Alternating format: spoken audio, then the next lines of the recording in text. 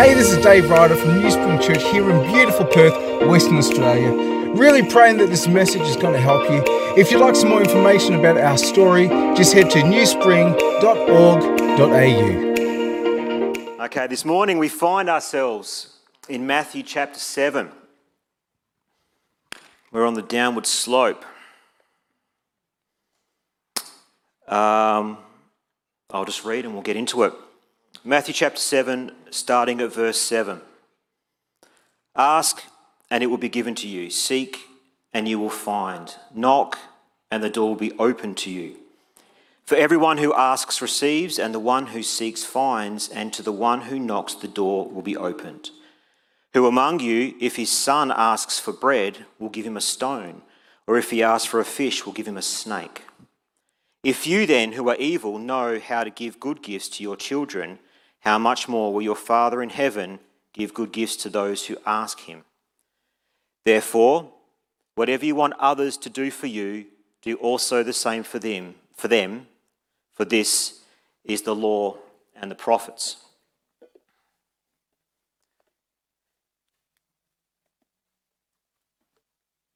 It's important this morning that we land our text in its appropriate context, because this text is abused quite a lot by people and misused. So I think the question that we need to ask first up is, what is the Sermon on the Mount? That's how far I think we need to go back to land this text. So the online Britannica, or whatever website I was on to find this, says that the Sermon on the Mount is a biblical collection of religious teachings and ethical sayings of Jesus of Nazareth. Well, yeah, but no. It is those things, but it's actually really not. As we've been discovering over the last several months, the Sermon on the Mount is Jesus' description of what life looks like in the kingdom of God. They're not religious teachings or ethical sayings per se that are designed to help us live like a better life. It's an invitation to live a recreated life, to live a kingdom life, to live an upside down life according to what the world says is life. And as I've said many times, I hope it's getting into your core, is that when we're reading Scripture, context is king. And the passage today, as I said just before, has been abused and misused so often that we need to start at the very beginning. Because as Julie Andrews says, it's a very good place to start. Can I just get the house lights just up a tiny bit, please? I can't see anybody. So an often misinterpretation of this text goes something like this. The Bible says, ask and it shall be given to you, seek and you shall find, knock and it shall be opened to you. Therefore, all we must do is ask for it in faith and persistence, and we'll get it. James chapter 4 verse 2 says, you do not have because you do not ask. Therefore, go for it, name it, and claim it. We've all heard that before. It's very prosperity gospel-ish. We don't do prosperity gospel here. I hope we don't anyway. But this turns God into a celestial slot machine. Whereas if you pull the prayer handle as many times as you possibly can, and hopefully the magic coins come out. And so we can get what we want. That's how often this passage is used. So when we started preaching all those months ago, the Sermon on the Mount, we all sort of used slightly different imagery of how the sermon was structured. And the image I used was of a concertina. I don't know if anyone remembers that. But everything is linked and everything expands on what goes before it. Okay, and all of the Sermon on the Mount is centered and reflects and reliant on Matthew chapter 5, verse 3. Blessed are the poor in spirit, for the kingdom of heaven is theirs. Blessed are the poor in spirit. Blessed are those who recognize and understand their spiritual brokenness and bankruptcy before the Lord. We have nothing to offer God in exchange for our salvation.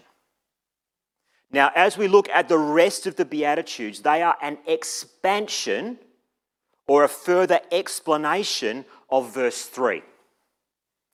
And the rest of the Sermon on the Mount is an expansion and an explanation of the Beatitudes. So as we fold it all out, it's all linked. So if we start to look at what the context and meaning is, it folds all the way back in to chapter 5, verse 3.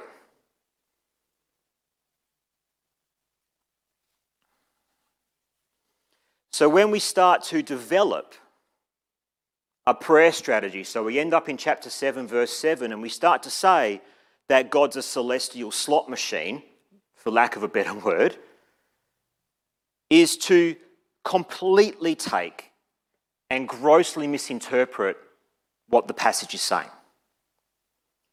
And it's not only that, it's grossly misinterpreting the entire sermon.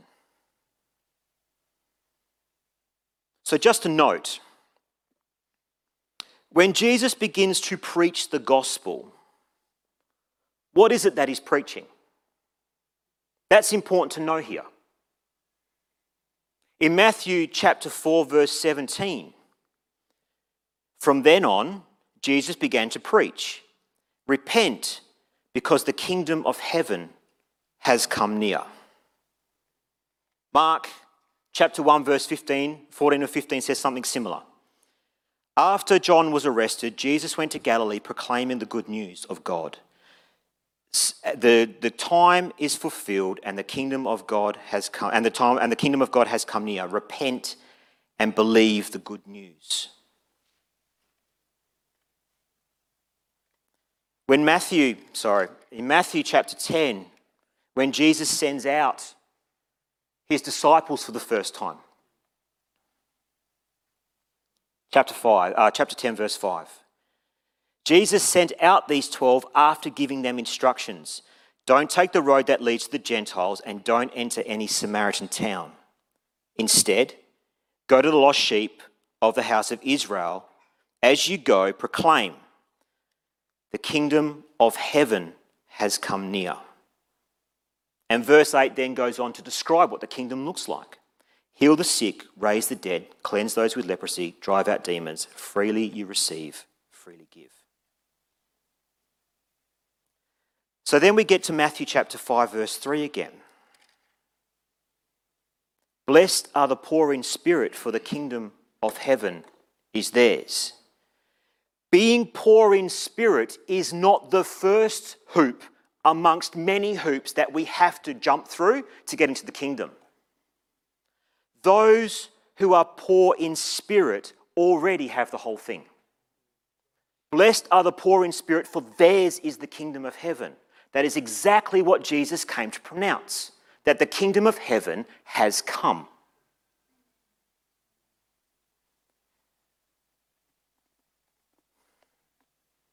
So if you are poor in spirit, you have realized the reality of Jesus' gospel in your life right now.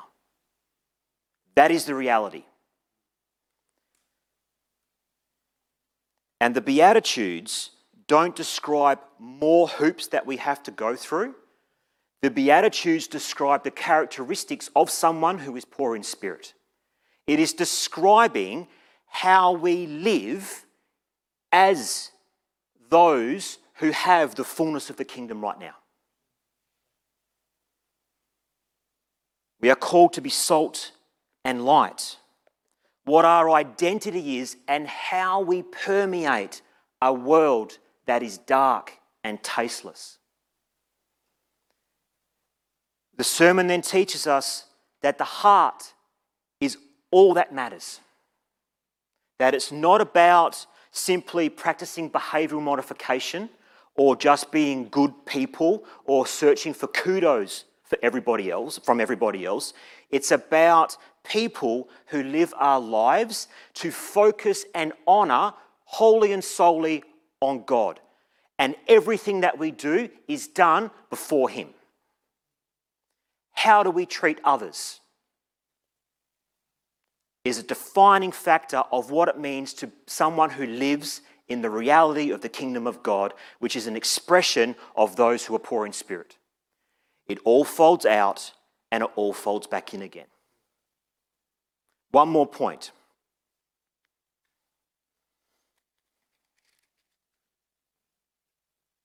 Chapter 5, verse 17. I'm not sure if I got it up there.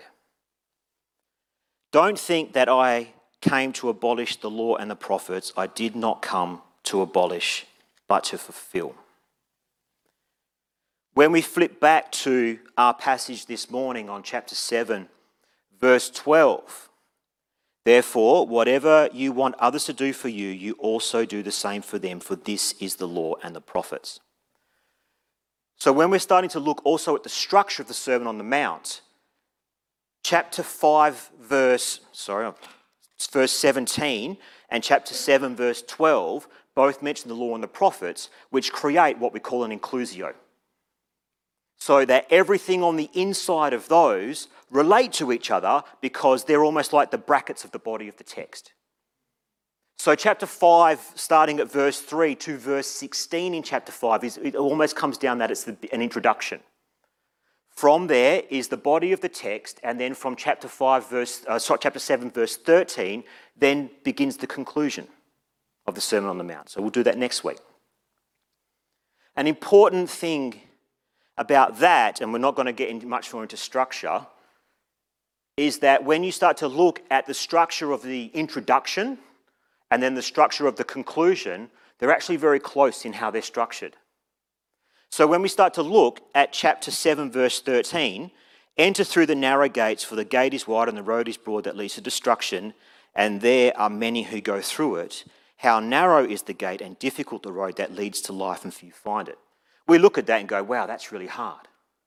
What does that even mean?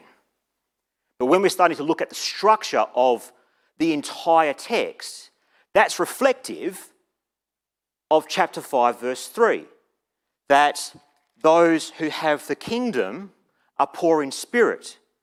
That's a very narrow road. Because if you're not poor in spirit, you don't have the kingdom. Do you see how it's all working? So to then turn around and say that, well, if we pray and whatever we pray, God will just simply give it to us, do you see how much out of context that is? Now, this is all pretty daunting. Chapter 5, verse 48 tells us to be perfect as our Heavenly Father is perfect. They're pretty lofty standards, don't you think? I'm not really sure I can do that.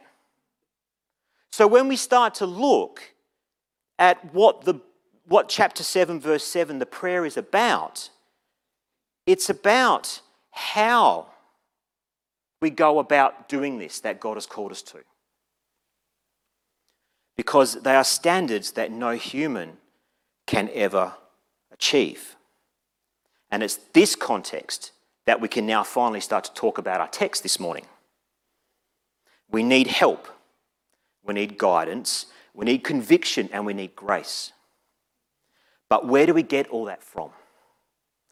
Jesus tells us, ask and you will receive. Seek and you will find. Knock and the door will be open to you. Verses 7 and 8 are not describing a blank check to any and all our worldly desires, but is teaching us to pray for the character of the kingdom in our lives. And if we ask for those things, we will receive them, we will find them, and the door will be opened. John Stott wrote this: the best way to approach this problem is to remember that the promise of Jesus in the Sermon on the Mount are not unconditional. A moment's thought will convince us of this. It is absurd to suppose that the promise, ask and it shall be given to you, is an absolute pledge with no strings attached. That knock and it will be open to you is an open sesame to every closed door without exception. And that by waving of a prayer wand, any wish will be granted and every dream will come true. The idea is ridiculous. If it would turn prayer into magic, the person who prays into a magician like Aladdin, and God into a servant who appears instantly to do our bidding like Aladdin's genie every time we rub our little prayer lamp. So, but does that mean that we should stop praying for things? I went through a period several years ago where it was like, well, if I'm not praying in the will of God and I'm not asking for things that God has for me, then I just won't pray for them. I won't ask. So I didn't pray for anything for myself, which I don't think is the correct interpretation here. Don't need to do that, okay? So, but God is interested in all aspects of our lives. He never promises that we will be healthy, wealthy, and free from our problems. If we pray for those things, we have no scriptural assurances that God will answer our request. Let me give you a couple of examples. So last Saturday, not yesterday, but the day before, last week, Dusty, my eldest, was in her netball grand final. And I think all of the parents speaking to each other before the final, I think we were more nervous than the kids. It's like, oh my gosh, my girls in the ground, I hope they win. Now, everyone was like, oh, of course they'll win. They lost their first game and won everything else. And it wasn't by a little bit. They were winning 30 goals to 3 and stuff. So they were killing everybody, which was easy to watch when you're a parent. But I found myself all of sort of the week leading up, it's like, please, Lord, let them win. Please, God, let them win. And I thought, I didn't pray, I thought maybe just send a mild flu through the other team so they... Didn't pray it, I thought it. But if it happened, I wouldn't be upset about it. So no, none of that happened. She ended up winning anyway. But God's not going to answer that prayer. I used to have friends when I was a kid who used to pray that the Eagles would win every week. Try praying through the Ken Judd era, man. That was hard graft. Another example. January this year, obviously anyone who's been living through this COVID thing knows that if you want to go anywhere, everything's fully booked. So if you're going to go away, it's going to be someplace you don't particularly want to go, in some hovel that you don't particularly want to stay in, and it's going to cost you lots of money to do so. Yeah? So we decided, instead of spending a whole bunch of money living in a hovel for a week, that we would just stay in Perth for the month and we would do a whole bunch of things that we normally couldn't justifiably pay for. And one of the things that one of the girls wanted to do, so Addison, my youngest, wanted to stay for a night at Crown and play blackjack. No, joking. And so all she wanted to do was just swim in the pool. I've got to tell you, that is an expensive pool, okay? But we get there in the afternoon, as when you're supposed to check in, and we go up to our room and go, yes, it's wonderful and all that. I used to work in hotels, so hotels don't really impress me. And change into our bathers, go back down to the lift, go back downstairs and go to the pool deck. What we hadn't really anticipated was that everybody else in Perth had thought about doing the same thing. And not only was there no seats, there was also no floor space to put stuff on. So we walked around and it's like, we can't even dump our stuff on the floor because there was a towel or someone was sitting everywhere. It was just, for an introvert, it was horrific. So anyway, as we were walking around, and I don't know, the pool's it's quite large and it's quite a weird shape. I'd got separated from Marnie and the girls. And so I sort of found myself sort of standing off to the side a bit and just found myself praying. It's like, Lord, just help us find somewhere to sit. The girls are desperate for this to be a good experience. Just help us find somewhere to sit. And without exaggerating, within 15 seconds, some bloke came up to me and went, "Hey, mate, are you looking for a seat?" And I'm like, yeah, I am. He goes, "Okay, got a couple over here." And without exaggerating, he literally took me to the opposite side of the pool from where I was standing. It couldn't have got any further away from where I was standing. And he's sort of like, "Oh, these aren't very good," because they're all in the shade and stuff. And it's like, "Mate, these are fabulous." And Marnie sort of saw me sitting down. She's like, "How on earth did you get these?" And I'm like, "Honestly?" She's like, "Yeah." I said, "I prayed for them." And it's like... So, but the thing is, God cares about the little things, those inconsequential things. I'm not sure he's going to find you a car parking space right next to the door every time you pray for it, but you never know. So it's with all of this in mind that we can finally get into our text. Chapter 7, verse 7 and 8. "Ask and it will be given to you, seek and you will find, knock and the door will be opened to you. For everyone who asks receives, and the one who seeks finds, and the one who knocks the door will be opened."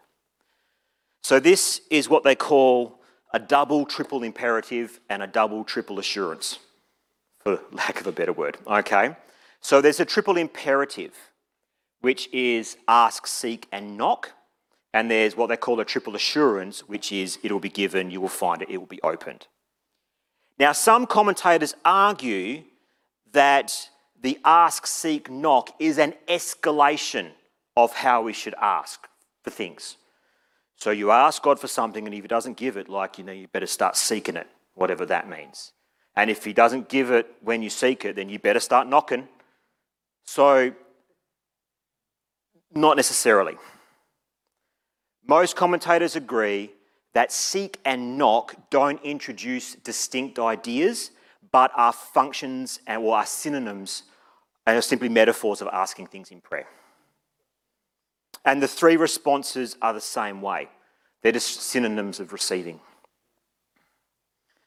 Ask, seek and knock are what they call present imperatives, which command a person to begin and then to continue the action, to perform an action continually. Ask and keep on asking for those things that will make us more like Jesus. Seek and keep seeking, knock and keep knocking. Perseverance is the key. Luke chapter 11 confirms this. Starting at verse 5. He also said to them, this is Jesus speaking, "Suppose one of you has a friend and goes to him at midnight and says to him, 'Friend, lend me 3 loaves of bread because a friend of mine on a journey has come to me and I don't have anything to offer him.' Then he will answer from inside and say, 'Don't bother me, the door is already locked and my children and I have gone to bed. I can't get up to give you anything.' I tell you, even though he won't get up and give him anything because he is his friend, yet because of his friend's shameless boldness or perseverance, he will get up and give him as much as he needs. So I say to you, ask and it will be given, seek and you will find," and it goes on, same language. So the parable highlights how we are to approach God. The friend persisted in knocking and he received what he needed. We are to passionately persist in prayer. Do you need to renew your mind? Keep asking. Do you have a critical or unforgiving spirit? Seek after God. Do you have persistent anger or struggle with sexual impurity? Do you find yourself often lying or that you're not generous? Be persistent in bringing those things before the Lord and seek his characteristics or the characteristics of someone who dwells in the kingdom of heaven. You want to be more generous? Pray for generosity. You don't want to lie as much as you do or exaggerate the truth? Ask for a spirit of honesty and persist in that.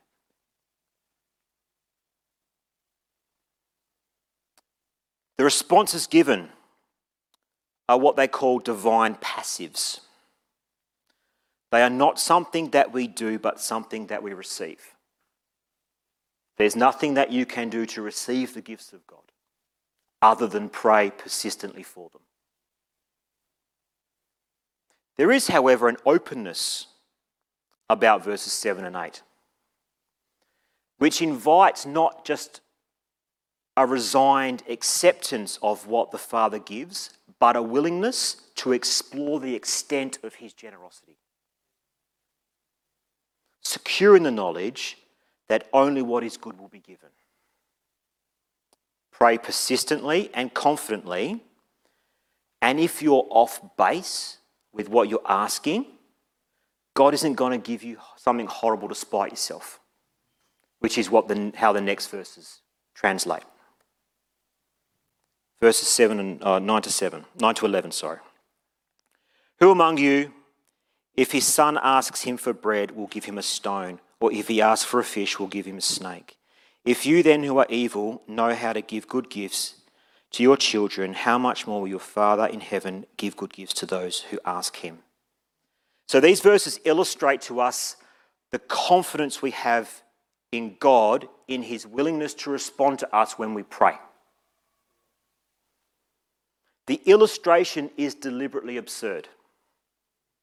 So the initial audience, the audience that Jesus was speaking to specifically, and then obviously the first century audience, would have been familiar with the flat stones by the shore that looked exactly like their round, flat cakes of bread.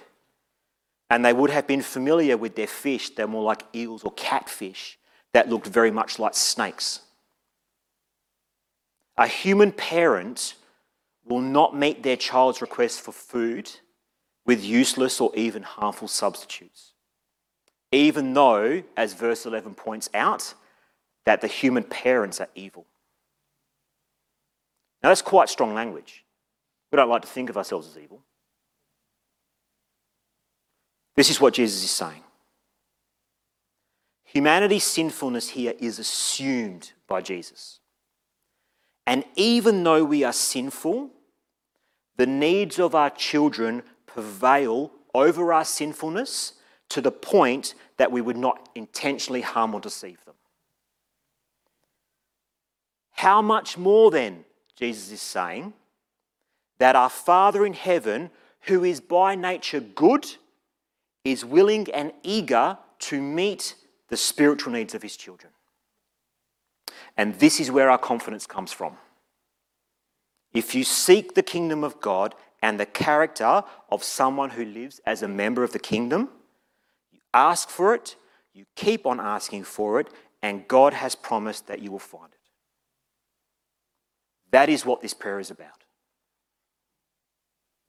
How are we doing? Okay? If you're not, we're continuing on anyway. So, we're almost done. Chapter 7, verse 12. Therefore, whatever you want others to do for you, do also the same for them, for this is the law and the prophets. This is also known as the Golden Rule. Anyone heard it called that before? Funnily enough, in my research of this, it's not called the Golden Rule because of its important moral principles. It's called the Golden Rule because Emperor Alexander Severus in the 3rd century had Matthew chapter 7:12 inscribed in gold on the wall of his throne room. Hence the Golden Rule. Doesn't decrease its meaning, but that's a funny aside, I thought, at least anyway. So now there's a debate, I don't know how raging, as to what exactly the passage refers to here. Because at the start of verse 12 it says therefore, which by nature means that it's referring to something that goes before it. And so the debate is it referring to the immediate text preceding it? Is it referring to the greater Sermon on the Mount text? Or is it referring to something wider? And the answer to that is yes. Verse 12 relates to the generous nature of God described in verses 17 to 11 and how we should then live that out. Verse 12, as we discussed earlier, is the end bracket of the inclusio that encompasses the body of the whole sermon of the text. That's obviously why I included that information before. And consequently summarises and concludes Jesus' interpretation of the application of the law. And verse 12 also states that it encompasses the law and the prophets. It is the summation of the essence of the character of God required of his people in the entire Old Testament. So it refers to a lot of things. Now, Jesus wasn't the first person to teach something like this. There's evidence of similar sayings in ancient literature, but they're often said in the negative. Do not do to others what you dislike yourself. Now, it's said that Confucius, who is a Chinese philosopher, he lived 551 BC to 479 BC, so about 500 years before Christ, was asked for a rule of life and he replied, "What you do not want done to yourself, do not do to others." One commentator wrote this: "This is not nearly as demanding and challenging as the positive form that Jesus gives his disciples as the keynote for relationships with others. Confucius' maximum could become the basis for law and frequently has become just that. You can legislate against people doing to others what they would not want done to themselves. That is one of the ways of making a fair society. But you can never legislate to bring about what Jesus is teaching. That generous attitude of going out of your way to encourage the depressed, to forgive those who have wronged you, and to help the disadvantaged requires positive action, often self-sacrificial action. You don't do that to fulfill some law. You only do it if the love of the kingdom burns in your heart."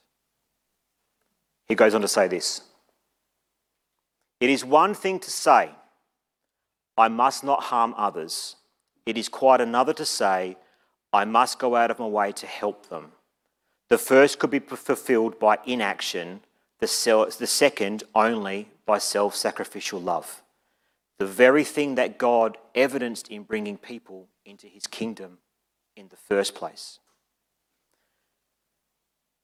Whatever you want others to do for you, do also the same for them, is to allow divine perfection to overflow into the world.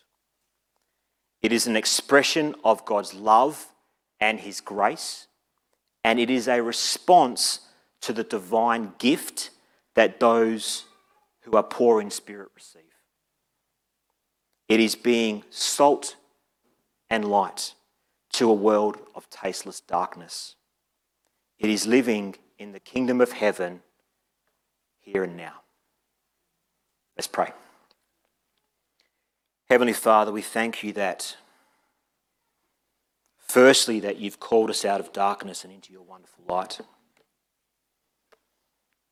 Father, we thank you that through your Son's life, his death and resurrection and ascension, that you have called us out of death and into life. Father, we thank you that you are a God who is alive, and that you call us into deeper and deeper relationship with you. And that the life of someone who follows you is not simply a life of a passive passenger, but it's a dynamic response to the love that you've overflown to us. Heavenly Father, we pray that as we go about the rest of our day this morning or today, that you speak to us and that you teach us how to pray. That it's not for the little things in life, Father, that you do care about, but it's prayer that revives our want and desire for a godly character that reflects who you are.